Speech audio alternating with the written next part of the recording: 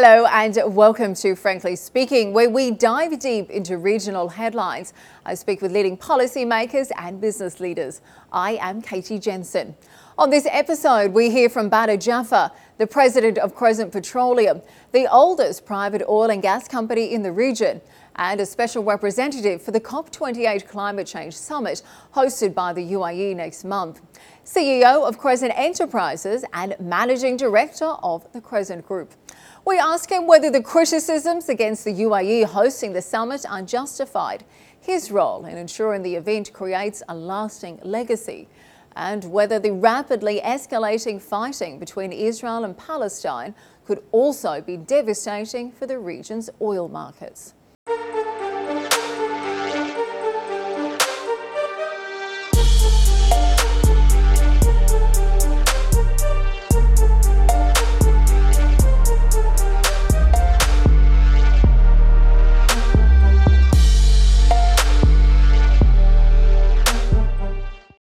But thank you for joining us on Frankly Speaking.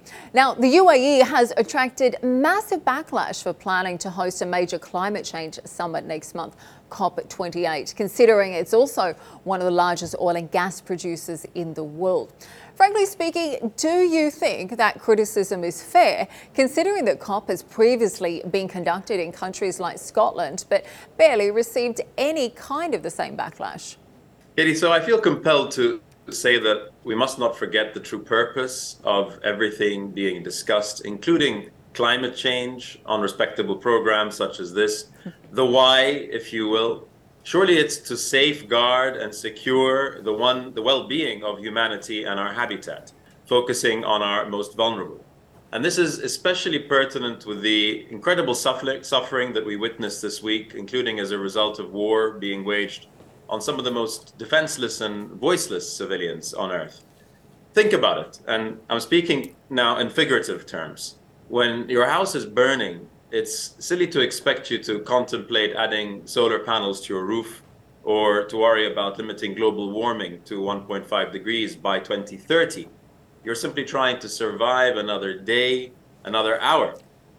And this is a problem with a lot of the green political agenda being preached today, with so many struggling to make ends meet or even survive, who may see this rhetoric as Western elitist bigotry, ignorant of their human realities on the ground. So we can no longer decouple the human development agenda, which is 12 of the 17 SDGs, from the climate agenda or the nature agenda for that matter. They are two sides of the same coin. And the edge of that coin is conducive climate policy that embraces a greener evolution of all of our systems, whilst ensuring equitable opportunities for the billions who haven't yet been afforded them, including the 800 million without access to electricity today, or the 2.3 billion with no access to clean cooking fuels. So, Katie, and frankly speaking, what we need is less preaching and finger pointing and more extending hands of cooperation. You know, there's an old and very wise Native American saying, every time you point a finger in scorn, there are three fingers pointing right back at you. And so rather than undermine the authentic efforts of others to build momentum and action towards addressing global challenges such as climate change, everyone and all nations need to look in the mirror with intellectual honesty and ask themselves if what they are doing themselves is actually helping the situation, as opposed to playing self-interested politics and making things worse by creating larger trust gaps across the world that will guarantee that we never reach our climate and nature goals. And very quickly, honestly, this is what the UAE and its stewardship of COP28 is all about. In just 2 generations, the UAE rapidly diversified its economy with over 70% of GDP today generated outside petroleum. Our green agenda, launched in 2015, and net zero by 2050 strategy transparently presents an implementation plan that further transforms our economy towards a net zero and nature positive future, whilst generating massive opportunities for all. The UAE has committed to invest over $160 billion in clean energy in the coming years, keeping in mind that Abu Dhabi's Masdar is already the largest single renewable energy investor in the world. And finally, on the all-important nature-based solutions front, which can deliver 1/3 of emissions reductions required, the country is in many ways taking the lead in raising the world's ambitions by championing numerous initiatives to protect and nurture natural carbon sinks, including reversing deforestation and initiatives like the Mangrove Breakthrough to restore 15 million hectares of mangroves globally. So the COP28 UAE and the UAE itself and its trailblazing president, Dr. Sultan Al Jaber, has an unparalleled opportunity to create a paradigm shift in thinking and doing towards achieving our urgent climate and nature goals. And again, these global challenges ultimately require locally relevant solutions. And COP28 provides a truly inclusive platform upon which diverse people from all regions of the world can come together with our business, policy, and civil society stakeholders to co-create pathways to success. So again, we must stop the finger pointing and reductionist thinking and focus on delivering inclusive delivery mechanisms that compound all our strengths to deliver on our inclusive solutions. And it feels like you're also saying there's certainly not a one-size solution for a one-fits-all solution for everyone, that nations need to have their energy transition, I think, really analysed according to whether they are a developing or a developed nation. But what, according to your perspective, what would a successful COP28 look like to you with your perspective? What would you see that constitutes a real home run here? So, Kate, the private sector, including philanthropy, in my opinion, holds the greatest promise to accelerate the accomplishment of our climate and nature global goals. I honestly believe that a major reason the COP process overall hasn't been as successful in implementation and action as it has perhaps in declarations and pledges is because business has not been properly engaged in the process. And this needs to change and will change with COP28. Another critical reason why the authentic inclusion of business is no longer optional is because business can provide the all-important connective tissue between COP presidencies. We've all witnessed over the years the flip-flopping by various governments, mainly in Europe and perhaps even the US, with warring political parties playing ping-pong politics with climate policies, and some even pushing net zero off the cliff to suit domestic agendas. The constant failure of many nations to abide by their climate finance pledging is another reason why we can't simply rely on pledges. So this disconnect and this discontinuity is a killer to a process like COP. But then how do you turn that talk into action? Again, you're saying it's important to be able to engage the private sector here. And you mentioned certainly we've seen some incredible pledges over the years, but they haven't been implemented. What is key to changing that? Because some of the statements you say are incredible, but how do we make sure that we're not just talking about purely idealistic goals here? So this is where business and philanthropy needs to come in, right? By providing action-oriented connectivity, again, between COP milestones, which is why the COP28 presidency will host this year, for the first time, the Business and Philanthropy Climate Forum on the 1st and 2nd of December, concurrently with the World Leaders World Climate Action Summit, which is a CEO-level format to break down silos and mobilize global business and philanthropy leaders along with policymakers to ensure the co-creation, collaboration, and acceleration to unlock solutions and drive bolder results in line with the COP28 President's Action Agenda.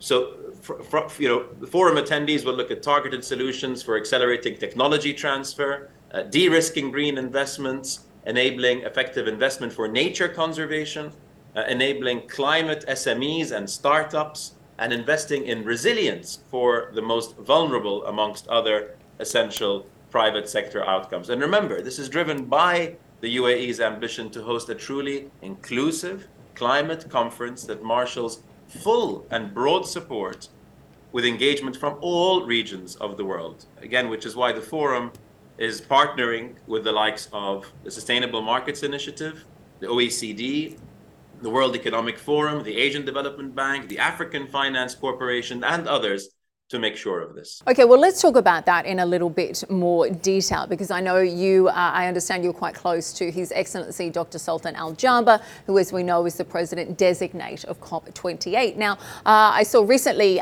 you and him were ringing the bell at the New York Stock Exchange, and I understand that he has personally appointed you as the COP28 special representative for business and philanthropy that you mentioned there. What are you hoping to achieve in that capacity? Because again, some big goals there, but how do we actually turn that talk into action? Are you expecting major deals to be signed at the event, or what will success look like for you in your capacity as that role? So other than having a rich agenda for representatives from the business and philanthropy communities from across the world to come and engage and learn from each other, COP28 and this forum is all about outcomes. So the idea is to make sure that we bring these stakeholders together alongside policymakers to co-create solutions and make sure that we're delivering outcomes in the run-up to, at the event, and in the months after COP28 itself. Now, I've mentioned a little bit about businesses' engagement and some of the things we hope to achieve at the forum itself, but I would like to spend just a little bit of time on philanthropy. I have often referred to philanthropy as being the forgotten child of the capital system. We must dispel the myth that philanthropic capital is too small to make a difference. These capital flows are at least $1 trillion annually, which is more than 5 times ODA, official development assistance from governments. But the real focus should not be on the quantity, but the quality of this large pool of capital. Strategic philanthropy has the ability to deploy flexible, risk-tolerant, and patient capital in ways that uniquely leverage business and government capital and create that multiplier effect. And this is especially relevant to climate philanthropy. Climate philanthropy really can be the glue that binds business, government, and civil society together in concerted action to achieve our net zero and nature positive goals. Okay, so let's talk about, I want to ask you about some of that. I'd love to ask you about some of that climate philanthropy, because as we know, we mentioned the forum that is taking place in December. Let's talk in a little bit more detail about that, the Business and Philanthropy Climate Forum that you'll be hosting at COP28 in December. Now, we've heard some rumours about the guest list. We've heard there are some big names attending. Some are talking about the likes of King Charles, Bill Gates, and other similar heavyweights. What can you tell us about the agenda and the attendees? I know that you've also just about to announce some big partners joining you in the forum too.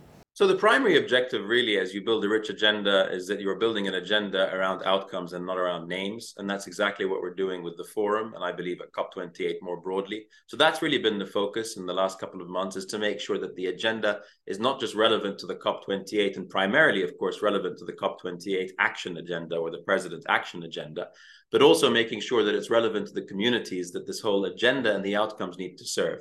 That's been the priority. And of course, based on that, the idea is to bring in key stakeholders and representatives that represent some of these outcomes and invite them to come and speak so that the broader, to speak and engage so that the broader community coming to COP can engage with them and learn from them and also discuss different ideas that they may have. So those announcements will hopefully happen in the weeks ahead, but I can assure you that it will be inclusive from all regions of the world and also inclusive from an industry and sector perspective. So certainly some big goals to achieve at the forum, but I want to pick up on something you mentioned a moment ago, and it's something that you've talked about previously on your blog about how we're seeing a new generation of philanthropists who are changing the world order.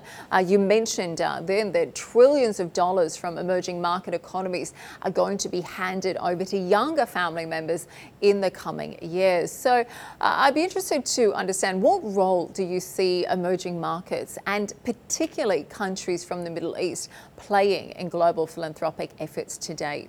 So it's worth just pointing out that the current levels of climate and nature philanthropy is low as a percentage of overall philanthropy, probably less than 2% of overall philanthropy. But I believe we're at an inflection point. And we will see a major scale-up of climate philanthropy in the years to come, not least because, as you've just mentioned, we're experiencing a major wealth transition taking place across the world with $70 trillion expected to pass to the next generation within the next 20 years. And this next gen, far more attuned to the interconnectedness of climate with a wide range of societal issues, including implications for public health, food security, biodiversity, and economic equity. So these trends are being embraced by the COP28 presidency, fully recognizing that addressing climate mitigation and adaptation is an enormous undertaking, and no single funding source will have the capacity or solutions to meet these needs. Well, let's talk a little bit more widely throughout the region, because we've just seen Saudi Arabia host its second MENA Climate Week. Now, a fascinating announcement. It talked about its roadmap in plans to plant 10 billion trees in the coming years. So tell me, what are your thoughts on the Saudi Green Initiatives, and how do you think they're going to affect and impact not only the region, but the entire planet?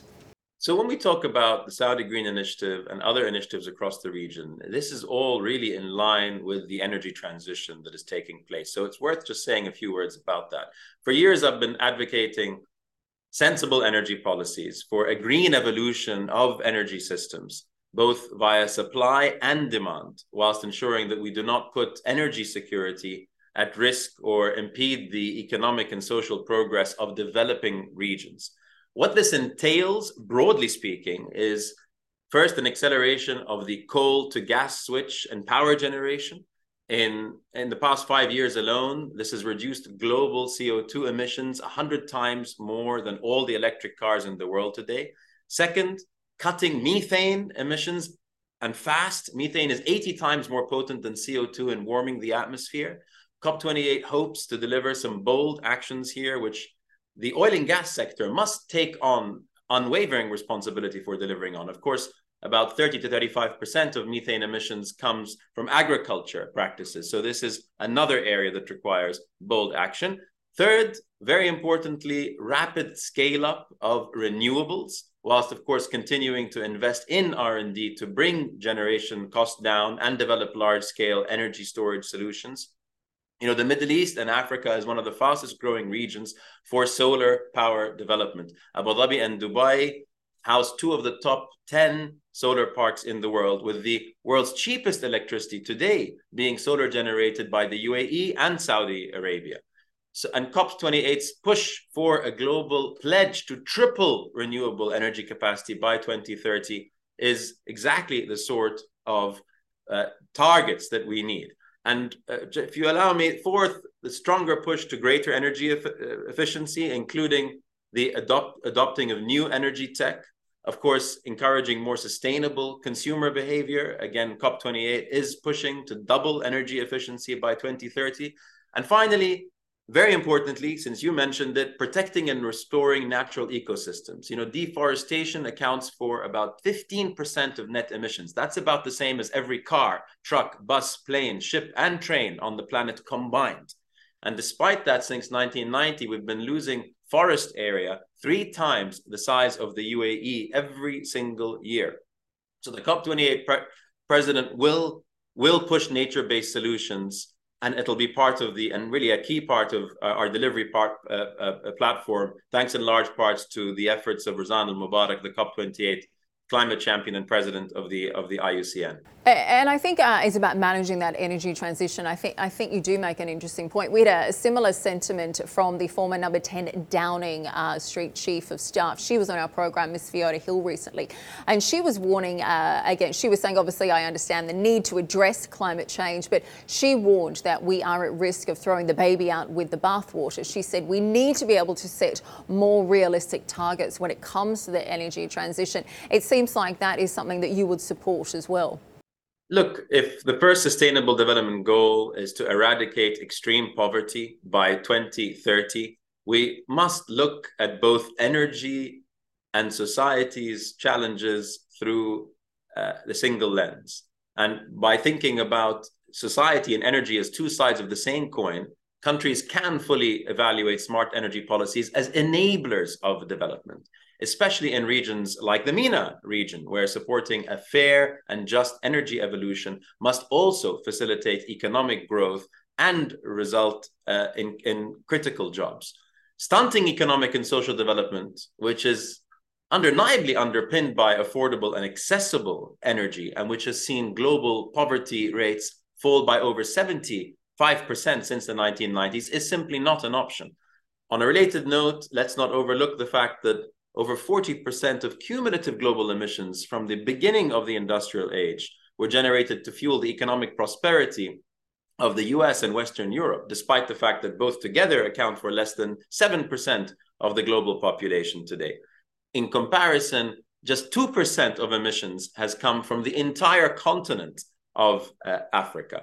And so whilst significant progress has been made in the past decade on various aspects of energy accessibility, progress has been unequal across regions. The top 20 access-deficient countries account for 80% of the global population without access to clean fuels and technologies. And I think that's an important point to mention, because I saw you were speaking with our team at Arab News in the World Economic Forum in Davos this year, and you said the world is not dealing with an energy crisis, but rather a management crisis. And this has only been exacerbated by not investing in critical sources in previous years. And you mentioned yourself there that a lot of the governments, particularly Western governments and their economies, have really profited off fossil fuels and their booming economies supported by that. Would you say then that these Western governments are the reason that we are now in this mess when it comes to our climate? Most discourse in the West's energy policy circles today, or I should say political arena, seem to be obsessed with a starting point, a world dependent on fossil fuels, and an endpoint, right? A net zero world. To replace the old with the new, with a fantasy flick of the switch, and dividing the problem into zero-sum camps. And when we think about problems in this reductionist way, we fall victim to our gap instincts, right?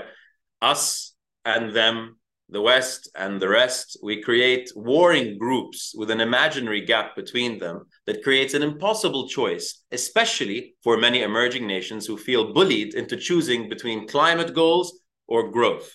And such gaps instincts have moved the world further away from climate goals. Greenhouse gas emissions are, as you know, 50% higher today than they were in the first COP in 1995, which, by the way, is about the same percentage increase in our global population over the same period of time. So do you think governments in the West are taking responsibility then? Again, we talk about the increase in emissions. Do you think these Western governments have taken responsibility, or do you think there is still too much finger pointing?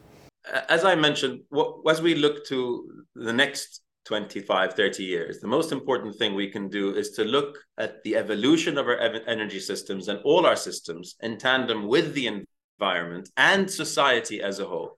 And I'd be happy to elaborate on what we need to be focusing on specifically, as I think I already have done in terms of the various system changes that we can look to do, including, by the way, some difficult things to achieve. But as mentioned, there is low-hanging fruit that we just need to grab. And that is something that, again, COP28 will put forward as priorities, including things, as I mentioned, like the methane challenge, which is very addressable and doable in a short space of time. Well, let's talk about your own energy transition as well, because in 2021, Crescent Petroleum became one of the first in the industry to achieve carbon neutrality across its operations. And you offset the remaining emissions to support wind power projects in places like China and Mongolia. So what kind of progress are you making towards becoming net zero? And frankly, is that even possible for an oil and gas company?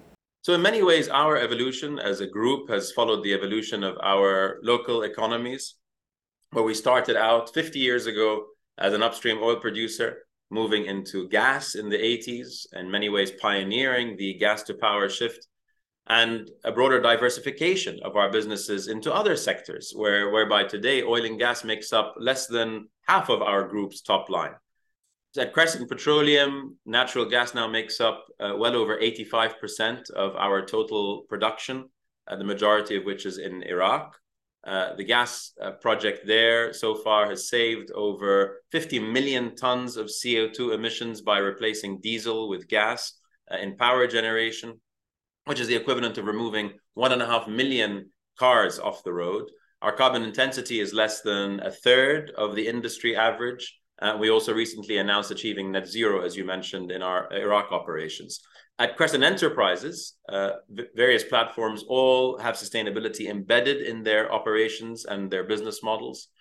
CE operates, owns, and oversees the region's largest independent ports company, Gulftainer, and again, with transport and supply chain challenges at the core of many economic and social development challenges, accounting for about 60% of global oil consumption. This represents a huge opportunity to introduce new green tech into all our processes and operations across the 4 continents that we have ports and operations in. And worth just mentioning the 2 investment platforms that we have, CE Invest and CE Ventures, because they're both very active in green tech investments. In the past 3 years, we've invested over $400 million across the world in the sustainable investments, over 70% of which has gone into global growth markets. And finally, the CE Creates, which is our in-house incubator. It's a venture incubator, which already has launched a number of green tech startups, such as Ion, which is a green mobility business that has ambitions to create the largest private zero emissions transport infrastructure in the MENA region. So certainly some big progress there. But on the flip side, we've also seen your production increase by more than 64% in the last 5 years. So how do you respond to critics who say that Crescent cannot be a champion of sustainability if your production of fossil fuels continues to expand at such a rapid rate? So as always, you have to look at the detail, and this is not done enough. And if you look at the detail with our expansion, our increased production of gas is displacing liquid fire power generation.